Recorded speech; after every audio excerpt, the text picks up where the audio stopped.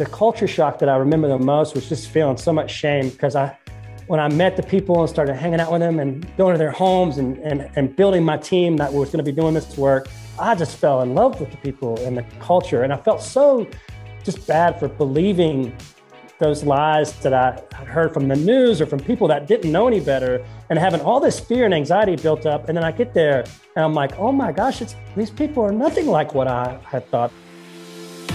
Welcome to The Follow-Up from Premier Speakers Bureau, featuring in-depth conversations with the world's most in-demand keynote speakers. Hi, I'm Brian Lord, president here at Premier Speakers Bureau, and we're excited to have on with us today Doc Henley. Doc is the founder and president of Wine to Water, a nonprofit organization that serves in communities to provide clean water for people in need around the world. In 2003, Doc dreamed up the concept of Wine to Water while bartending and playing music in nightclubs around Raleigh, North Carolina. Then, not too long after, 5 or 6 years later, Doc was selected as one of the top 10 CNN heroes in 2009. Now, Wine to Water has grown from one man's mission to a global movement of clean water, having reached more than 1 million people in 45 countries. And Doc, as he likes to say, is proof that anyone, even a tattooed keg tapper, can cure what ails the world. So, Doc, thank you so much for coming on and joining us. I'm excited to be here. Thanks for having me. So, where did the original idea come for Wine to Water? It's almost 20 years now. It's hard to believe, because I remember when it got, not long after it got started, we heard about you the first time. Where did that idea get started? It's a great question. And, a lot of people talk about like, I'm the founder, I had this idea, and I actually kind of view it a little strangely, like kind of the opposite. I feel like Wine to Water found me more than me, like founding it. It started in a crazy middle of the night experience in December of 2003. I was bartending in an old Irish pub in Raleigh. Loved my job. Honestly, I was like, you know what? I love being a bartender. I think I could do this for the rest of my life. Like I loved it that much. I'm like, this is where I belong. And so I got to a point where I wanted a break from the bars. So Christmas 2003, December 2003. I needed a break from the pub. I wanted to visit family and kind of just get away for a week or two. My boss was really generous. He's like, take as much time as you need. And so I came, my parents had just retired to a little small mountain community in North Carolina named Boone. And I went up there just to have some time for myself. And in the middle of the night, I had this phrase in my head, Wine to Water, over and over. And I was kind of half asleep, half awake, and it was kind of freaking me out because those things don't really happen to me. And then now I'm kind of awake. I'm like, why is it in my head? Why is it backwards? My daddy was a preacher man growing up. So I heard all about like water to wine, but like, why is it in my head? Why is it backwards? What's going on? So now I can't sleep. So, as you said in the intro, like I also played a little music. So I thought, maybe this is inspiration for like a song that I'm going to write. And I'm going to be this Nashville like songwriter. This is really, all right, cool. I'm getting excited. So I write Wine to Water on the page, right? Just to start writing a song. And the second I could see the words written on the page, my insides just kind of got all like knotted up. And I just got this nervous feeling. And I'm like, it's not supposed to be a song. I don't know what it is, but it's supposed to be something different. And so I stayed up the rest of the night, hopped on the computer, started researching. I've dealt with wine every day at my job, so I didn't look up anything about that. It's about water. And I found out something I had no idea about before that night. My 23, 24 years of life or whatever it was at that time, I had no idea there were young kids, there was families walking hours every single morning to get something that I have coming out of my tap and have never thought twice about. Like I had no idea that once they walk hours and bring their water back, it looks closer to what I have in my coffee cup right here than what we have in a nice bottle. And they drink that. And unfortunately, the number one reason why mama is going to have to bury her child before they reach the age of 5, then and now, unfortunately still is because of diarrheal disease due to dirty water and water-related issues. And I was just captivated, honestly, that night. And I'm like, this is it.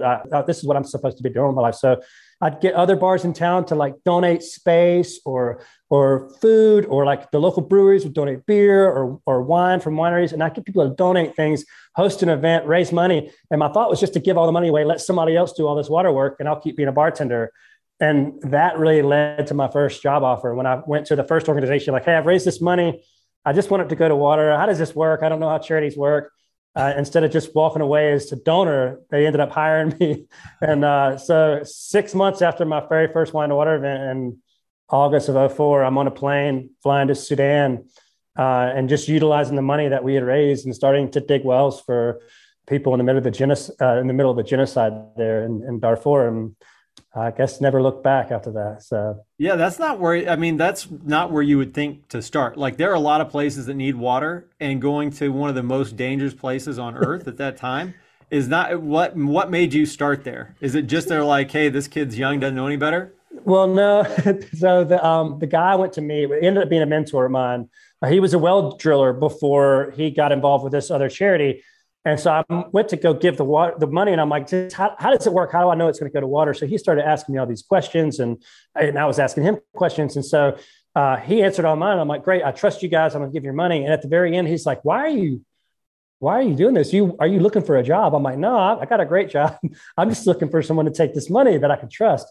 And he's like, I told him about Wine to Water and the weird thing that happened that night and the people at the bars that are getting really excited and getting behind this. And he's like, I think there's a lot of people that need something like this in their lives that our organization probably doesn't reach the folks in the pubs and the bars. And it's because most people know it's not just the beneficiaries that get the water that are blessed from things like this. It's also the people that get to give, both people's lives are changed. And so he's like, I think there's a lot to be said for, the people you're reaching here. But he's like, you can't keep raising this money and being the face of this Wine to Water thing if you've never been there or actually seen this work. You need to see it more than just a screen on a computer. So why don't you let me send you somewhere? And he showed me on the map all the different projects. Here's where you can go. And I'm like, well, look, I don't have an engineering degree. I've never really viewed myself as like the smartest guy in the whole world. So just send me to the worst place on that map, because if it's really bad, I can't really mess it up any more than it's already messed up. And so he's like, well, that's going to be Afghanistan or this place called Darfur in Sudan. But in Afghanistan, we've got a team. They can pick you up at the airport. They can show you what to do. Darfur's brand new. Like it's this new genocide happening. We're going to have somebody there maybe a week or two before you, but you're all just going to be figuring it out on your own. And I'm like, all right, so let's do Sudan. I'll go there. So that's how that off. Do you remember stepping off the plane? What did that feel like? Because I know I've done some trips to places that are a little bit different. What was that experience walking off the plane or going through that different kind of airport the first time? Well, for me, my worldview again was quite small. You can tell by the way I talk. I'm from the Carolinas. I hadn't really traveled all that much, and my world was up a few bars in the South, and so I get there, and first of all, just the difference. I mean, I land in Khartoum, which is the capital of Sudan, and it's like literally, 110 plus, like getting up in its desert, Sahara Desert. So it's just like physically strikingly different than the temperate climate from North Carolina that I'm used to. And then to go even hotter desert in Darfur. And so, there's the middle of a genocide that was shocking. But for me, I tell folks that the thing that was culture shock the most and in the best way possible was this whole, I had a lot of fear going into Darfur, the demographic even of the population, 95% tribal, Black, African, Islamic. And here I'm a Southern white guy from a Christian home in the South. And so I'm scared, to go there. I got family members, aunts, uncles, like, why are you going to help these people? They probably just want to, hurt you or whatever. Why would you do this? And I didn't really have an answer. Now I'm terrified. I'm like listening to all these outside voices, watching the news about all that was happening post 9/11 from Islamic countries. So how this fear, and I get there, and the first 2 weeks, the culture shock that I remember the most was just feeling so much shame because when I met the people and started hanging out with them and going to their homes and building my team that was going to be doing this work, I just fell in love with the people and the culture. And I felt so just bad for believing those lies that I heard from the news or from people that didn't know any better and having all this fear and anxiety built up. And then I get there and I'm like, oh my gosh, these people are nothing like what I had thought. They're so amazing and beautiful in the culture and like everything. Like, why would anyone be afraid of? So anyway, there was a lot of culture shock, both from the physical landscape to a whole lot of other areas that I needed more than anything in my life at that time. From the standpoint of water, what does water do? Like, what difference does it make for those who don't know? I mean, as you know, when NASA goes to look at other planets, the first thing they look for signs of life is there signs of water? If there's no signs of water, there's no chance for life. It's just impossible. So without water, there is no life. It's the same with us. And I always think of like water as like I think it's the most powerful thing on the planet. Like we have maybe we're getting ready to come up on hurricane season, right? There's one probably come up the coast, I think like literally in the next couple of days. And that water, it literally it's so powerful. It can save lives. It can bring people together, but it also is so powerful. It can cause destruction and chaos. And there's wars that are fought over water. The next greatest world wars probably aren't going to be fought over oil like they used to be historically, or property or other things. They'll be probably in the future fought over water. But I think if water is treated correctly, like if we do it right, water has the ability and the power to unite people and unite cultures of multiple different backgrounds and belief systems and faiths or no faiths at all or whatever.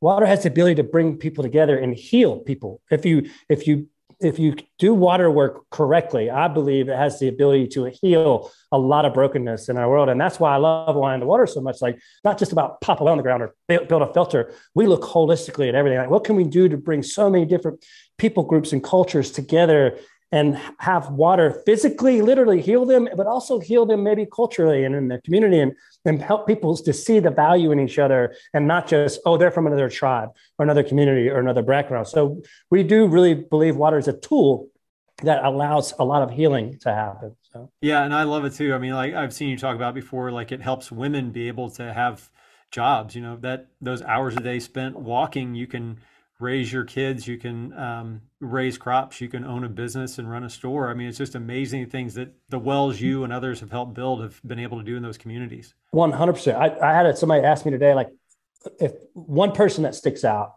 of all now we're, like you said, over 1 million, and we're actually over 50 countries now. So millions of people, what's one that sticks out?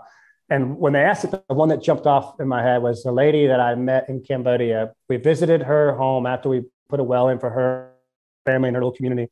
And it had been there for about 5 years. And when we visited, and she told me her story. She said, before I got this well, I used to have to go to the different community leaders in town and beg for rice, for food for my children, my family. My husband died and I'm left to take care of him. Then Wine to Water came and put a well in for us. And from then on, I wasn't spending any more money or having to try to beg for money or anything to get medicine, because my children just stopped being sick now. And then after that, I started taking the excess water that I didn't need for drinking. And she created a little small farm garden and growing her own crops. And to your point right there, like by 5 years later, she now had put people from the surrounding community coming to her because she had an abundance. So she had more than what she needed for her family. And she was able to give and provide for her community from the little small farm that she had planted from the well that we put in for her. So it just leads to so much. Like, that's why I love I literally have to pitch myself every day. Like, I get to do this? Like, really? It's pretty cool. That's great. So how has the past 2 years, like the pandemic response to that, how has that affected what you do? I mean, holy moly, I was terrified the first few months of the pandemic, not just because of the pandemic, but I mean, a third of all nonprofits shut their doors during the pandemic. Like, it was devastating. And we didn't know if we were going to be able to stay open. Obviously, we couldn't fly and support our teams globally. And so it was so cool to watch our community. So there's about 60 of us around the world. We have an office in Nepal that covers Southeast Asia, office in Tanzania that covers East Africa, office in Dominican, which is kind of Central American and Caribbean, office in Bogota, which covers Colombia and the Amazon jungle. And these teams this is our whole goal, is to empower and build up our local communities and teams on the ground. And they just pivoted. Like, we didn't know how much money we were going to be able to send to dig new wells and build new filters. So we have factories and things like that and they weren't able to start to keep making water filtration systems like in the early days there. So they used resources they had and they started building hand washing stations, because a big thing in the communities at the beginning of the pandemic, a lot of healthcare facilities not only didn't have masks and PPE equipment especially when that first strain was coming through and it was like really bad. They had nothing to even wash their hands with, So our teams pivoted and started creating these hand washing stations in Nepal, Tanzania, and Latin America. And we put thousands of hand washing stations all throughout healthcare facilities, schools, police stations, people that couldn't just take the day off and stay at home and work remote. Like, so we started putting all these. So a water organization, hygiene and sanitation are under the umbrella of what we do. So we started focusing very heavy on hygiene and sanitation in the early days of the pandemic. And local governments, like the Nepali government, were like, can y'all help us? And so that literally our teams in the field like really kept our organization not just afloat, like to where we continue operating, but actually we grew. We were able to help more people during the pandemic than we ever had. And so again, it's kind of a thing like in the beginning, there was a lot of fear of what do we do? But our teams our culture is so good at being like entrepreneur and shifting and not being afraid and just standing still and waiting for whatever to happen. Like we move, whether it's right or wrong, we move one way or the other and we figure it out. And our teams here in the US, we were born in the restaurants, and in North Carolina, millions of restaurant employees lost their jobs in a day. And below the Wine to Water offices, there's a whole a restaurant and pub downstairs, and we have some mutual ownership of, like, friends and family that have ownership. So they shut down. So we cleared out all the tables, and Wine to Water started providing meals and food to the restaurant workers that lost their jobs. We started getting sponsorships of that, and we fed over 250,000 meals in those early days when restaurant workers. And so again, we're not a food organization, but the people that made our organization who we are all of a sudden can't put dinner on the table. And so again, by the time we come out of the pandemic, 2 years later, we've got a team of people that believed in us before, that we were able to physically feed and put food on their table during that time here in North Carolina. And we got teams now around the world working with hospitals, police stations. And so our organization now has been growing quite a bit from the middle and then on even after the pandemic. So it's pretty exciting. Yeah, that's amazing. So, as you're doing these things, kind of one of the things I know you talk about as well is that, you were somebody that had a lot of flaws, and maybe still all of us do. What made you be able to look past those flaws and focus on your strengths? I don't know if I ever really do a great job of looking past them, because I'm a kind of person, sometimes I get stuck on my flaws still, because I'm very aware of my mistakes and my failures and things I should do better.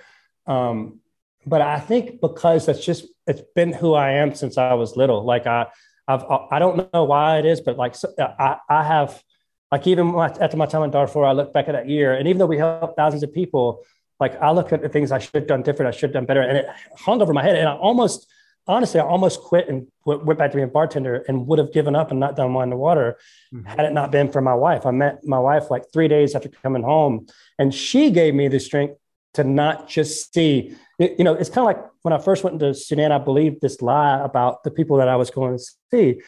Well, I have this voice in my head that lies to me a lot of times, but sometimes I believe it. And I don't have the strength in and of myself to see the truth. So there's so much I rely on the people that I love and respect around me to help me see those things.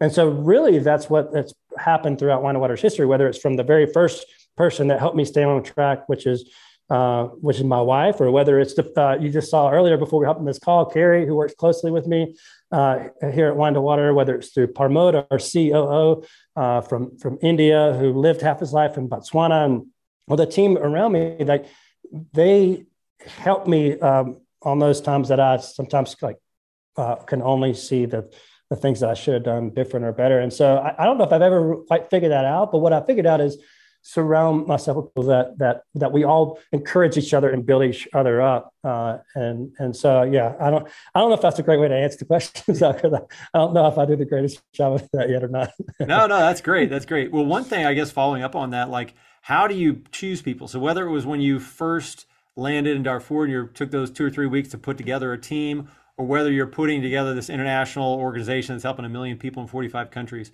how do you find people to help offset your weaknesses and sort of build on those strengths? That's a great question. Well, I think two things happen. There's sometimes I'm looking and I'll find somebody, like, I need somebody with a specific strength that I know that I need, that I don't have, or the area that I'm weak.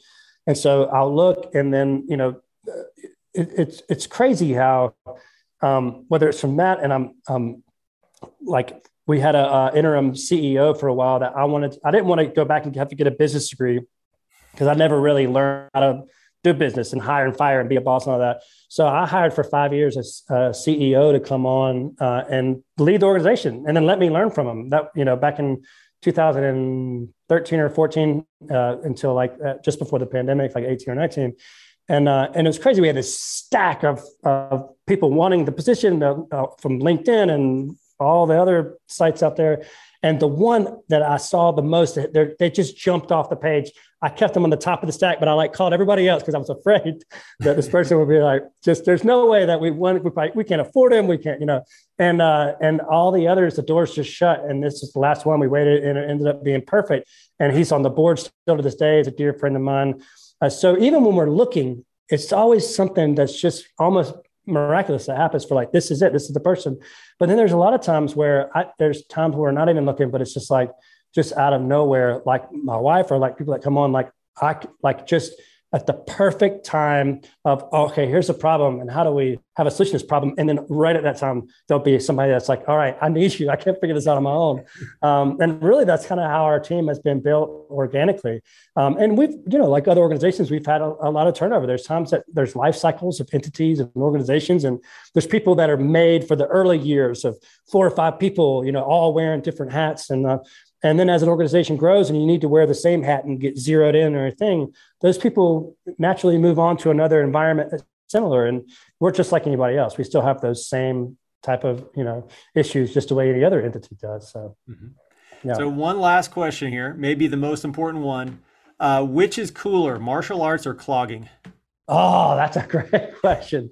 If you ask my wife, who's like national champion clogger, actually, I'll tell you, it's cooler to watch clogging. I'm just going to tell you, it's not cheesy like that one insurance commercial, like where they're clogging upstairs in the roof and people are like, oh, the clogging, like literally my wife's feet move so fast. I can't, it's like a superhuman strength. So to watch it's way cooler to watch clogging, but for me to do it because my feet don't move that fast. We have a little MMA gym here in town. My kids wrestle and do MMA a bit. And so, I'm a big MMA fan, but I'd have to say, I think probably clogging is a decent amount cooler to watch. So cool. Well, thanks. I want to make sure I ask at least one question you never gotten before. And I don't know. That was definitely, that was a curveball and I loved it. That was awesome. All right. Awesome. Well, cool. Well, Doc, thank you so much for being on this podcast, but just making a difference in so many people's lives and giving not just, the people there in the different countries where you go, but also, here in the U.S., donors around the world. Thanks for giving them a chance to serve too. So we really appreciate it. Yeah, thank you. Thank you for joining us for the follow-up. To learn more about today's guest, go to premierspeakers.com. Make sure to subscribe and leave a review wherever you listen.